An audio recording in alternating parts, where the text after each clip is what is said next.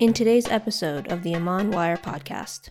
If you're a selfish person, you think I build a nice house and have a nice family life just for myself. But he himself opened his heart to the poor people, to all Muslims, non-Muslims. Anyone could come and stay in his guest house and eat from his food.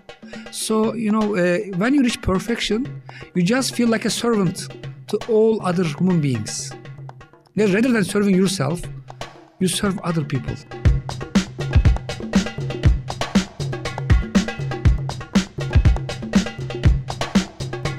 Assalamu alaikum, everyone. I'd like to welcome you to the Amman Wire podcast, Istanbul edition. I'm your host, Mu'tasim Atiyah, with my beloved co-host, Mustafa Davis. Assalamu alaikum wa rahmatullahi wa barakatuh. Yeah, marhaba, Mustafa. Today, Mustafa and everyone listening, we have a very, very special guest, our dear brother, Sulaiman Derin. For those of us who don't know of Sulaiman Hoja, dear Professor Sulaiman, he did his undergrad at the Marmara University in Islamic theology, and then he went on and did his PhD from Leeds University, again in Islamic theology, with a specific PhD in divine love in Sufism. He's currently a lecturer of theology at Marmara University. Dear Professor Sulaiman, thank you so much for being with us today. Thank you for inviting me here. Thanks. It's always a blessing to be with you. So, Professor Sulaiman, I'm going to start with a question that we ask all of our guests. What amazes you about the city of Istanbul? Istanbul is an amazing place because it gives you full freedom. Whatever you are looking for in Istanbul. Myself, I am very fond of mosques, maybe, but some other people might be fond of beautiful scenery. We have Bosphorus, we have good restaurants, we have all kind of, sport activities here. So this freedom and beauty in Istanbul, in nature, in architecture, in interconnections with friends, is really unique. I've been to many places in the world. Sometimes the climate is not that very good. Sometimes there are things that you can't get hold of. But Istanbul is, in that respect, gives you whatever you like, so you have to opt. Yeah, it's incredible. Mustafa, you probably agree. Like when we moved here, it's East meets West, and that's true. Literally, 100%. You'll get on a ferry and leave Europe and come to Asia within 15 minutes. Yeah. And so it's whatever your heart is looking for, you'll find here. And what's really interesting about that, because one of the topics we want to discuss with you today, for me, what I was so interested in was the level of ihsan, Sufism, that we saw embedded into the culture. Where did that come from? Actually, the Turks became Muslims at the end of Sufis. Ahmet Yesevi was a wandering sheikh, because Turks are tribal people. We were living in Central Asia. Okay. So Sufism first served the Turks to convert into Islam. Therefore, almost every Turk in Turkey, even he doesn't know anything about Sufism, has a lot of Sufi values. Kind of ihsan, for example.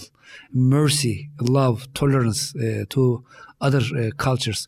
But especially in Turkey, in Istanbul, so to speak, before they were banned in 1925, we had like 300 Sufi lodges. Almost every 1,000. And remove the children and the elderly people, almost every 300 adults had a Sufi lodge. So people, not necessarily becoming a Sufi, would go to Sufi lodges at evening times, enjoy the zikr, enjoy the tea and coffee and sohbet. So people, like today we have cafes and pubs in the West, like Sufi lodges became at that time.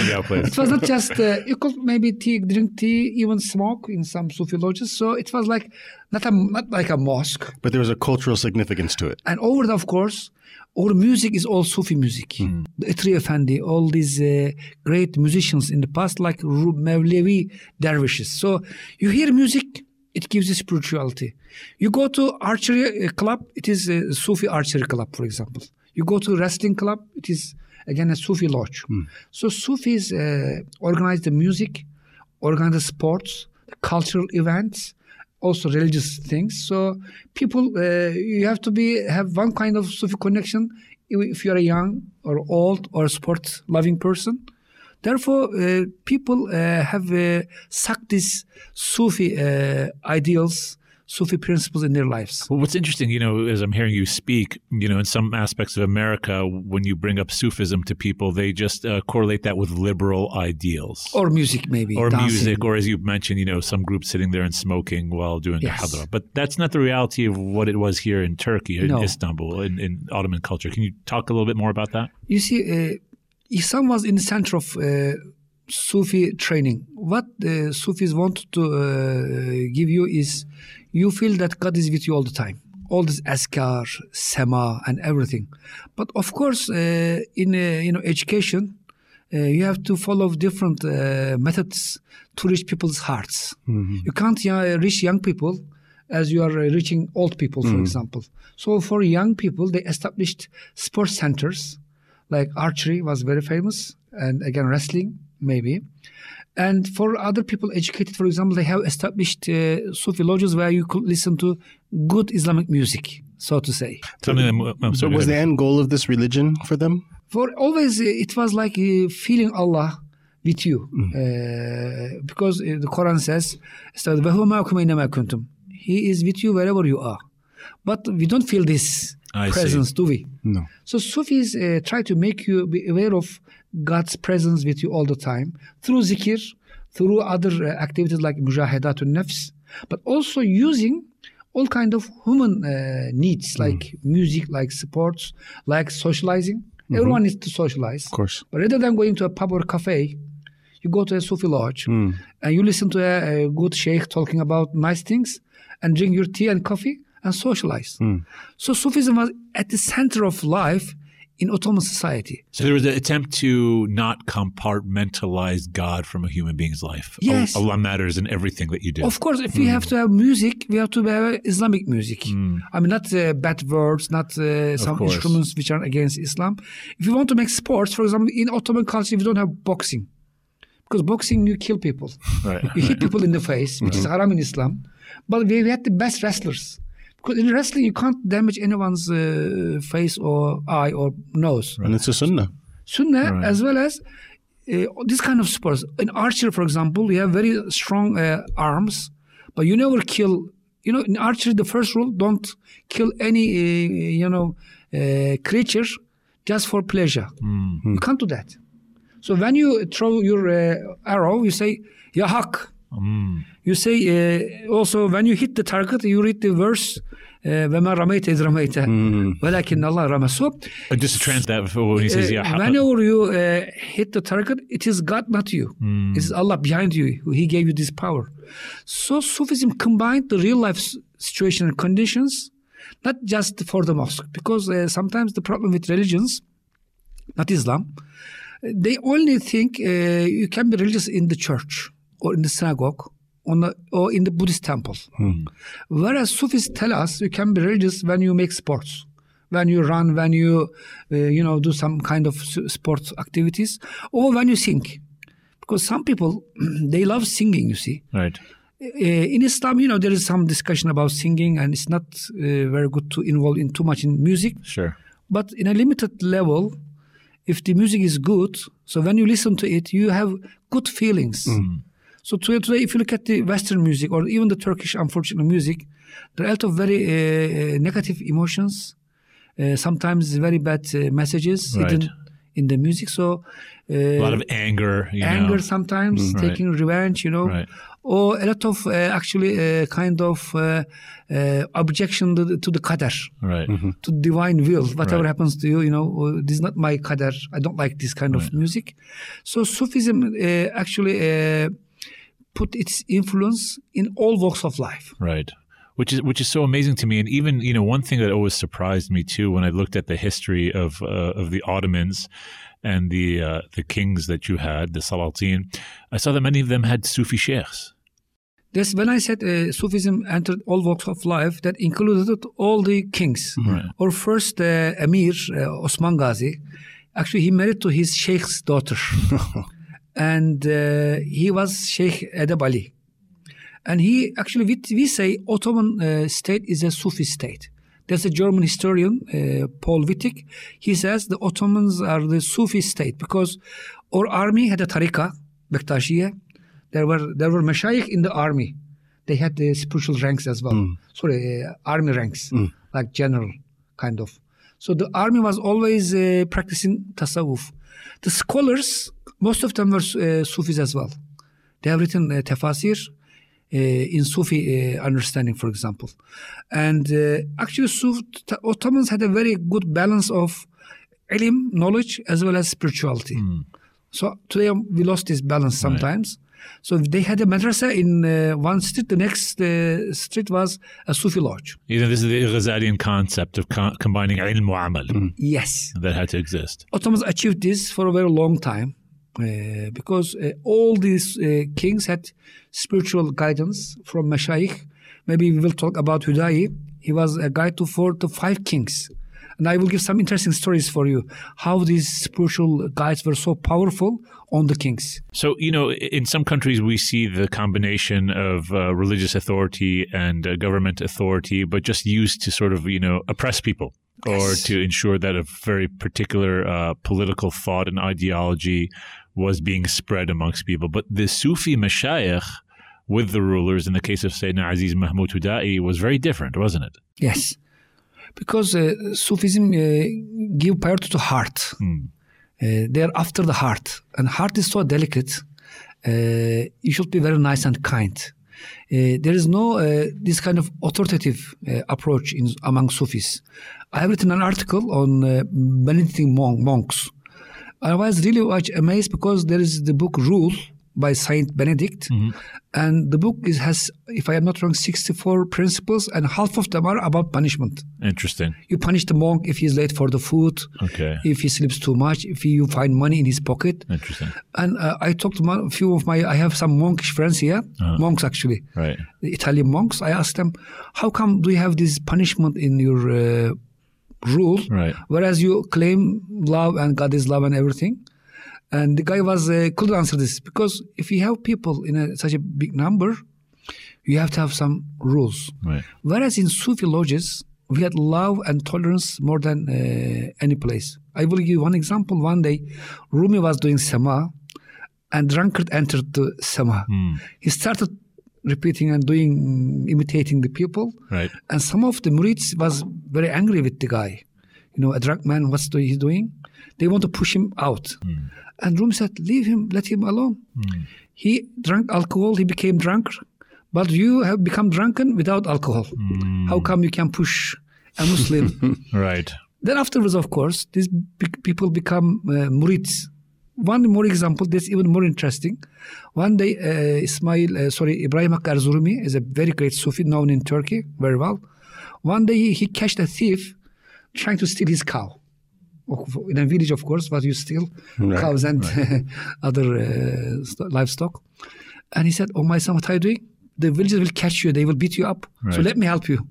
Since you need this cow, he took the cow until out of the village and said, take this. Since you need this cow, it is halal to you. And some people would have difficulties believing the stories. It's too fantastical for them. It's too fantastical. But in reality, someone who takes... It happens. It happens. If you take a path of purification of the heart... I know a sheikh that's I have the witnesses even now. They all again caught a thief in the garden. Right. The sheikh had a lot of course, murids. The poor thief doesn't know that. Right. Enters the garden and they caught the thief. Of course, there's a lot of noise. The sheikh was awakened. What's going on? They said, we caught the thief. He invited the thief at home. First gave him food. He said, why did you do it? He said, I am very poor. My children have no food.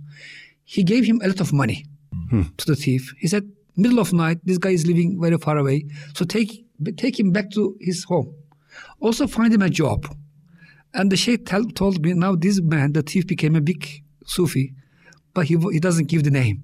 And he said also, you must come to our sohbats every week, so and so place. Right. The thief became like a saint now. Amazing. This happens. Right. So this shows the Sufis have a different way of approaching people.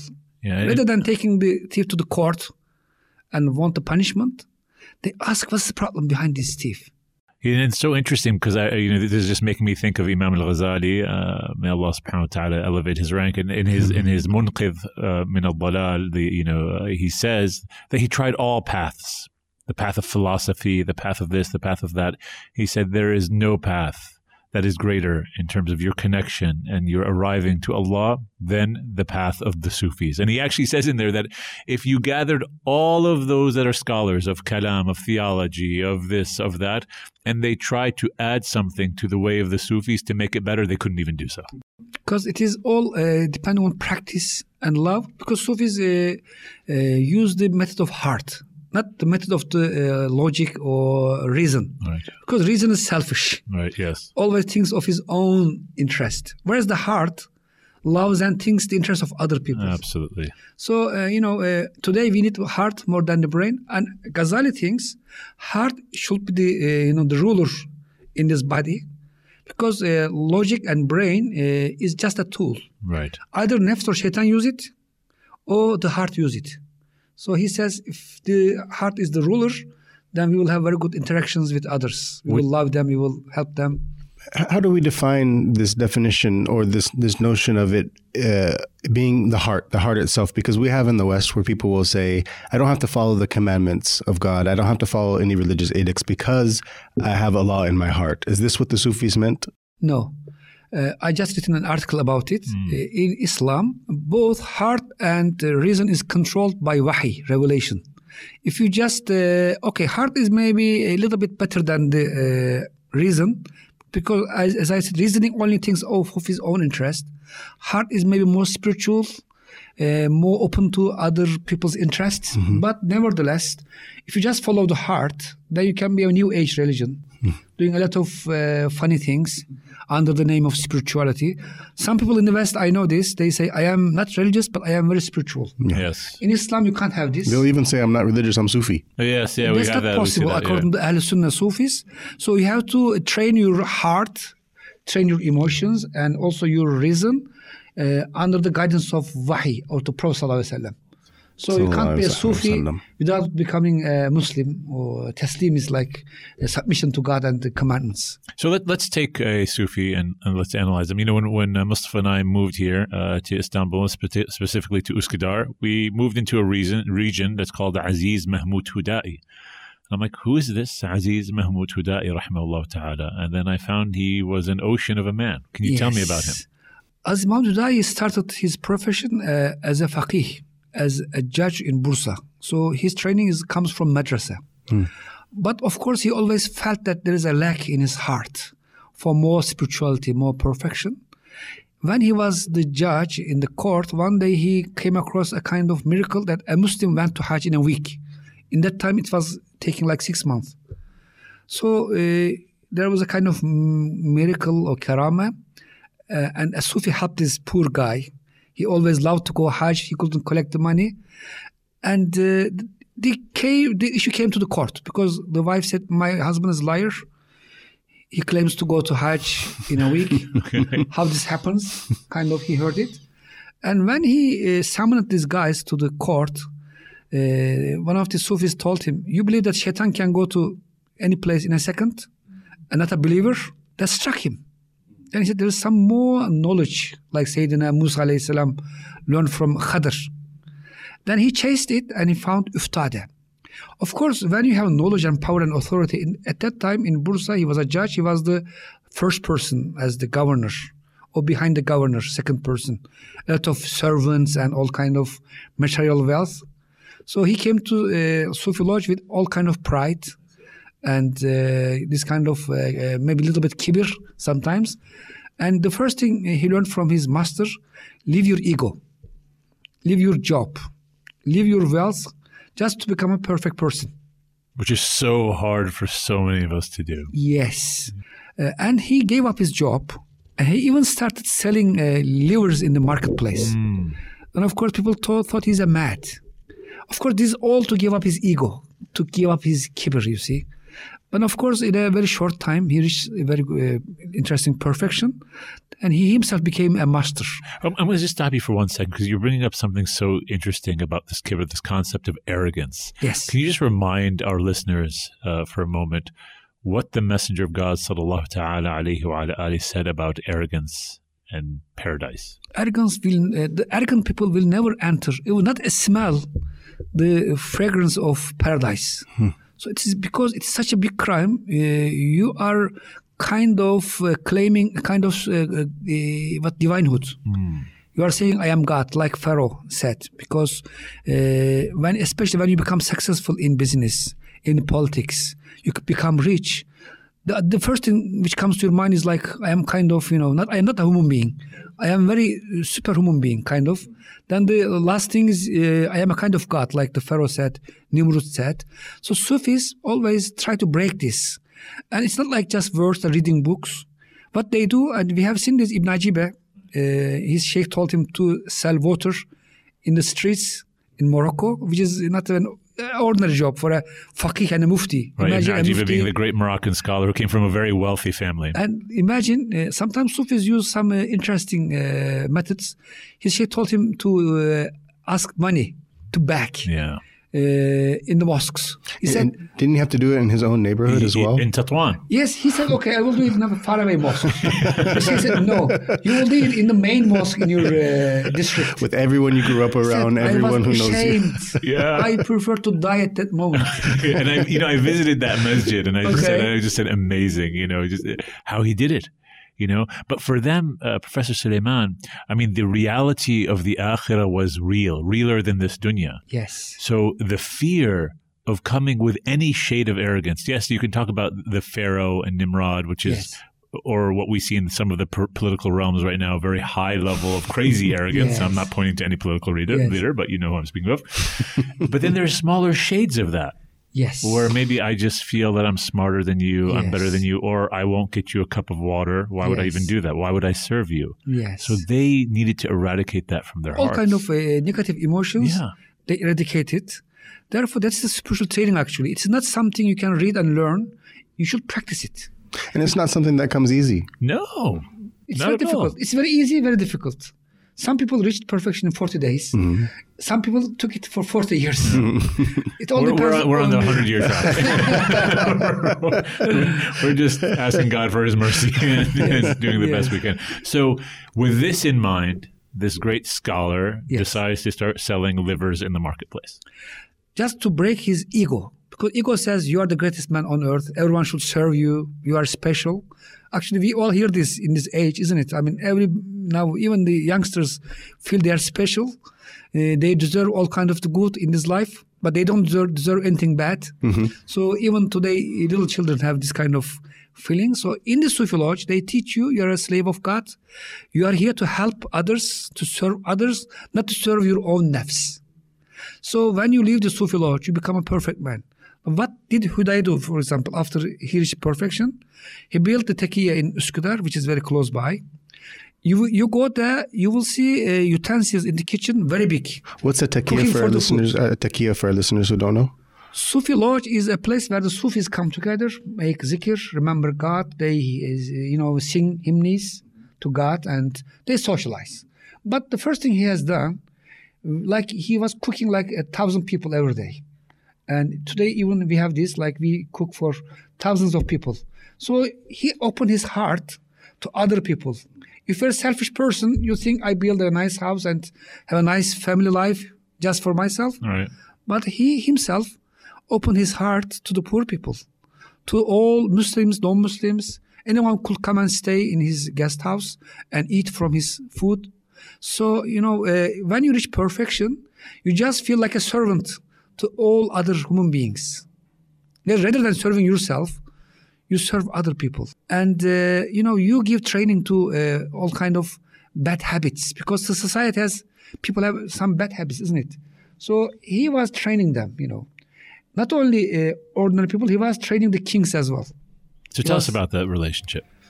Actually, because Sufis have some kind of special, sometimes powers as well. Because deep understanding, let's say, frase. One day the king, Sultan Ahmed I, in his dream, he saw a dream, very bad dream. We had trouble with Austrian king at that time. The king of Austria has beaten him in wrestling in his dream. He asked for interpretation.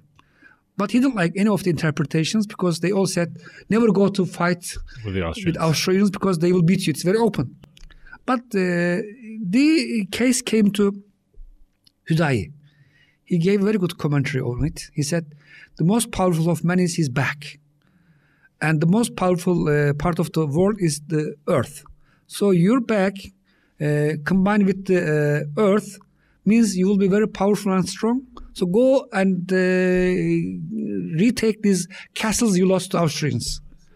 So Sultan Ahmed I went on a battle and recaptured the castles we lost. And of course, at that time, the Ottomans had a tradition. If any army general lost the battle because of his own mistakes, he will be executed in the battlefield. He didn't bother to come back all the way. So the stakes are high. Really so high. imagine you interpret this dream, and if the consequences would be very dire if they lost the battle. And then he became the disciple of course, always Hudayi told him to be mercy, to build hospitals, to build schools, and even Blue Mosque, which is very famous today. Of course, yeah. Maybe Hudayi had some kind of influence on that, because when he won the battle, then he built this mosque as a thanksgiving. The Blue Mosque that Professor Suleiman Darin is talking about is in Sultan Ahmed. So that king, the most powerful emperor at that time, was a disciple. Even look at his manners with his master. One day he came to Üsküdar on his horse. And then he saw his master Hudayi. He said, please, my master, you ride the horse. I will walk behind you. For a few minutes, he followed the master. Then Hudayi went off. He said, please take your horse. I just ride the horse because my master prayed for me. One day the kings walk behind you. Just to realize this, prophecy. So there was such a close relationship with the kings. Therefore, the kings were very spiritual.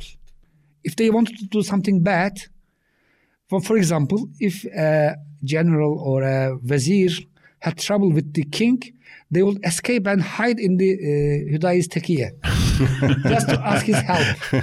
Maybe they have done something very bad. They will get some imprisonment or some other punishment. So Hudayi will go and talk to the king and please forgive him, kind of things. He was like a messenger between people and the king as well.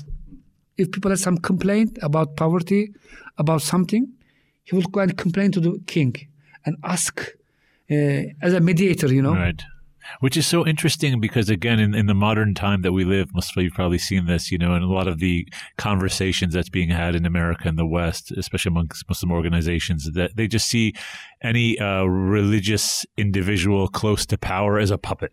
Yeah. Yes. That's the automatic assumption. He's just a pawn of the king. You're dismissed completely if you have any interaction but with... But Sufis are special because they have zuhd.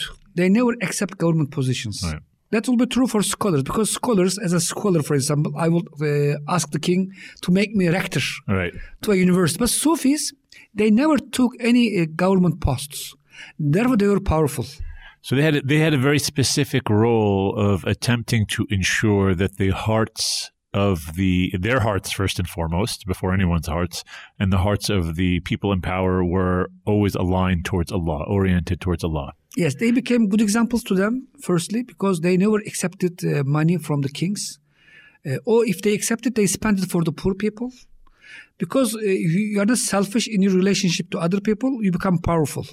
Therefore, they had this spiritual soft power over the kings as well as over the public. Because now Hudayi's tomb, like 10,000 people visit every day. So he's a very central place. Even today, his waqf is living. Still going, yeah. And I will just give one example. At Iftari time, 2 drunk people came to the waqf to share the food. Because they said, we are hungry. Yes, we drink alcohol in Ramadan time, but at the end of the day, we are human beings. We are also hungry. Right, okay. And people had a discussion. Shall we accept them? Because they have smell on their clothing and everything. They said, okay, let them eat. And I have seen one of these guys, he repented. After eating the food, he said, what a big mistake we do. We drink alcohol in Ramadan and we come and eat from the food of Muslims. He repented the next day. And I have seen this old man. He was carrying food later he moved underground the mosque. He lived there. He was fasting all time. When we went for the food, he was taking his own food to his lodge because we learned he was fasting so he could eat later. Look at the mercy of the Sufis. Look at the mercy of Hudayi. Even today, we are sharing his food all the time. A lot of qurbanis are slaughtered there. and the meat was given to the poor people. So the Sufis had such a kind of mercy in their heart, so open to, like 400 years, still this mercy is continuing. Yes, so tell me about this waqf. I mean, what did Sayyidina Aziz Huda'i, rahimahullah, establish during his time, and what's going on with what he established? When he bought a land in Üsküdar area, he built a mosque, a Sufi lodge, also a soup kitchen. You know, in Ottoman times, Sufi lodges and mosques were like a big complex. And for many years, this continued in Ottoman times, like for centuries. But in the Republican period, like 50 years, they were banned. All kind of foundations were confiscated. But another Sufi group belonging to Naqshi tradition, they revived his taqiyya, although he belonged to Jalvatiyya. That also shows us all Sufi brotherhoods are in reality brothers. United. They are following the same path, maybe different methods, but the target is the same. Now today, they are serving a lot of food and a lot of service actually to do humanistic, help to poor Islamic countries, educational services, giving food and even medical care. So they are doing a very big job today. So this is a barakah of Huda'i's big heart for everyone.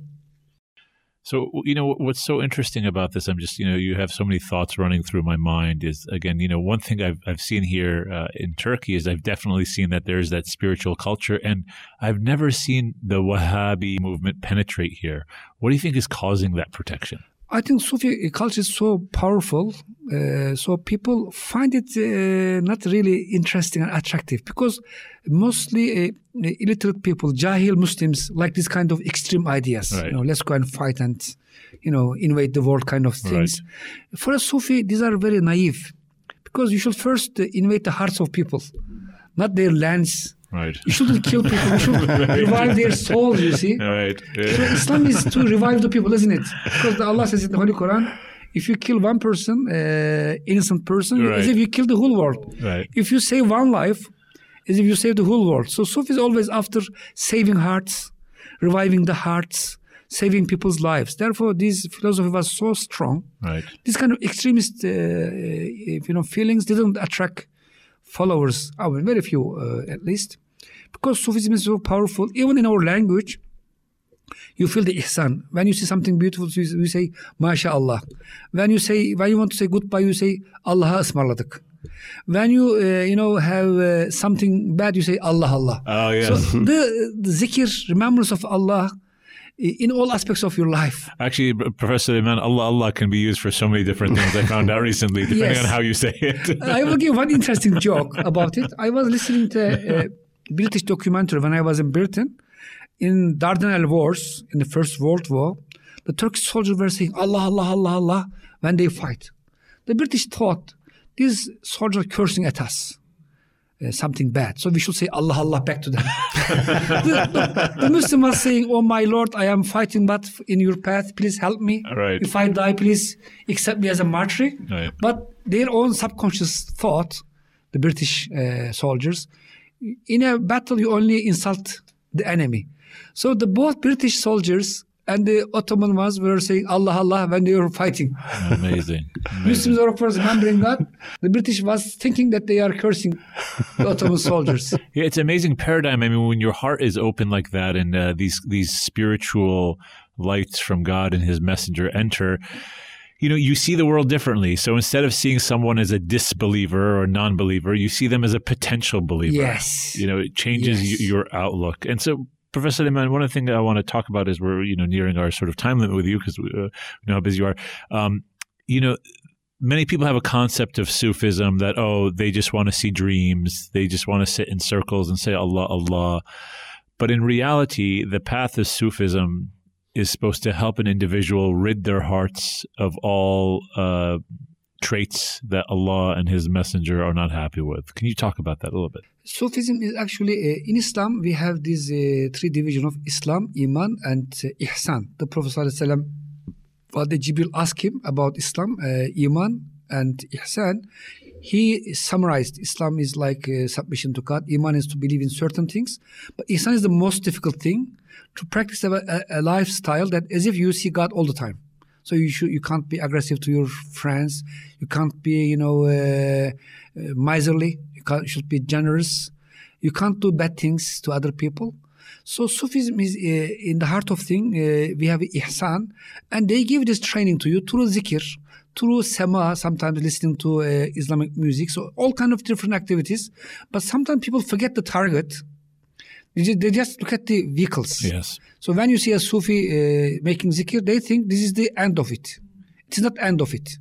Making zikr, remembering God, should take you to good activities, amal salihah. Or listening to some Sufi music, if it is only about music, then you are not understanding Sufism properly. Because people in the West today, they like Sufism because they think it's all about music and dancing. Right. It's all about some kind of chanting the names of God in a very artistic way, so they enjoy watching it. This is a misunderstanding of Sufism. So if you don't reach the level of ihsan, music and dancing and doing other kind of activities has no meaning. They are just good maybe in the little sense, but in a big picture, they are not serving the real target. Professor Süleyman, now that being said, I mean, you see now the direction of the Turkish culture. I mean, do you think that, because what I've seen in general is that you haven't strayed far from these principles, what do you think is going to be the future of ihsan and tasawwuf here in the country?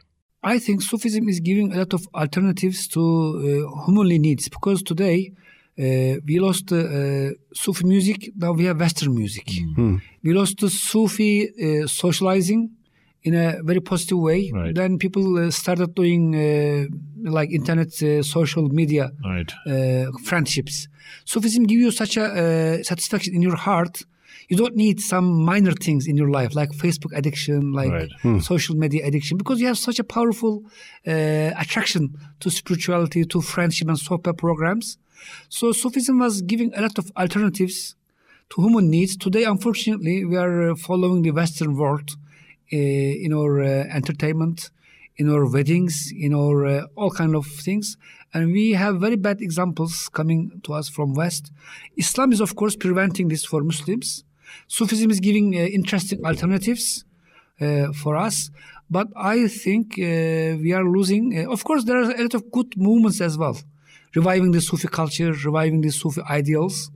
But by and large, I think the whole world is going to some negative direction, because we have Nefs-i Ammare, and this civilization is giving us the best of what Nefs-i Ammare desire. So Nefs-i Ammare here, can you translate that for everyone? Nefs-i Ammare, the evil commanding nefs. We have a nefs, an ego inside, which only asks for pleasure, entertainment, asking for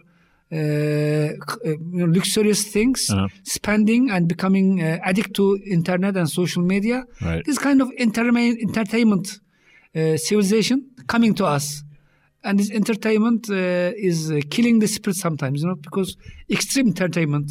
Yeah, how you want, when you want, at the time you want. All the time you want. All the time you want, at your fingertips. Yes. Push a button and it's yours, In all the times it was difficult to reach bad things. Right, yes. But it's so easy. You just have a mobile in your pocket, an internet connection, that's it. You can reach gambling, you can reach bad films, everything. Within a moment. No, please go. So what are some things that we can do on an individual level besides, despite leaving some of these things, what are some things we can do on an individual to help revive the spirit of Sufism?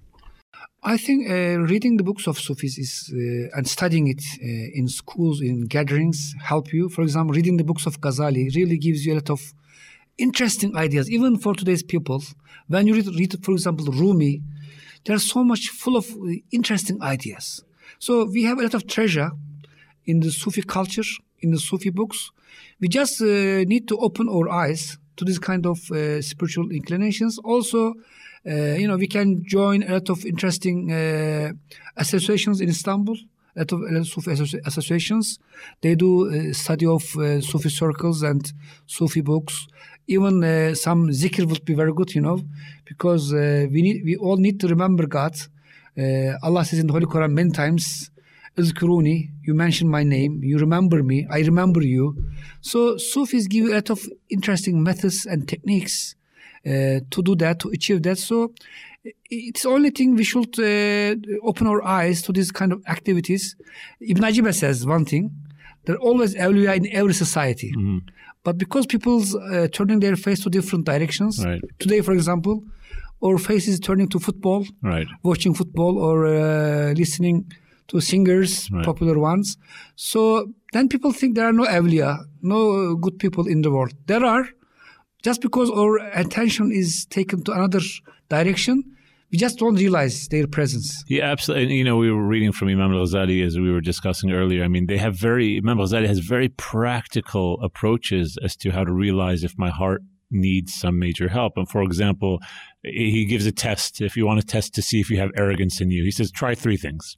He says, number 1, if you're ever wrong about something and someone corrects you, how you respond to that. Or you get angry with this guy? Do you get angry or do you thank them and say, you know what, you're right? He goes, if you get angry, you have arrogance in you. He goes, here's Yes. another example. He says, number 2, try training yourself to praise people around you. Whenever you're in gatherings with them, praise them, say nice things about them. If you find that it's difficult for you to do that, you have a level, very interesting. You have a level of arrogance. And number 3, which is another really practical thing, he says, go with your family one day to the market. Go with your family and friends, go shopping. And he says, after they buy everything that they bought, take all of their bags and you carry it home for them. And you be like, the servant with them. He goes, if you find it difficult for you to do that, you have arrogance in you. What if you Yes. fail on all 3 counts? Well, then there's good news. There's good news is that we found that all out before we return to God. Yes. And that there's time for us to rectify ourselves, because the fact that the Messenger of God, alayhi salatu wasalam, told us that no one will enter paradise if they had an atom's weight Yes. of arrogance in their soul, that scares me. I have so much work I need to do. Yes. And that's what the path of the Sufis are, is to bring us closer to God. Especially, for example, we have a lot of anger today. Right, And Sufis were also teaching how to be patient right. with people. If you go to any Sufi lodge, they will give you a lot of hard jobs, not very nice things like clean the toilets. When I was with Sheikh Mukhtar Maghrawi's yes. community, I was 16 years old. I will never forget. He said, okay, go clean the bathrooms. Yes. This was on Jummah. I said, I didn't use the bathroom. First thing you said. He said, I didn't ask you if you used the bathroom. Go clean the bathroom. Yes. I said, I was so angry. I remember. So you learn tolerating other people, Yeah. serving, other people. And that gives you a lot of patience, actually. Right. And also modesty, because you are cleaning toilets. Then you have no It's hard to be arrogant in that moment. Yes. Professor Sulaiman, thank you so much for being with us Barakallah. today. We benefited so much from the conversation that we had with you. I thank you very much. Thanks. Mustidi Mustafa, it's always a pleasure co-hosting Likewise, the Sidi. Iman Wire Istanbul podcast with you. For our dear listeners, please like us on, I don't know what we have, iTunes or SoundCloud, or just follow us. Somewhere and out there in listen. cyberspace. Somewhere out there in cyberspace. Give us some love. And inshallah, you'll find out more about Professor Sulaiman Darin through our Iman Wire website, as he'll be writing some articles for us in the future. Thank you so much for your time. Wassalamu alaikum wa rahmatullahi wa barakatuh. الصلاة والسلام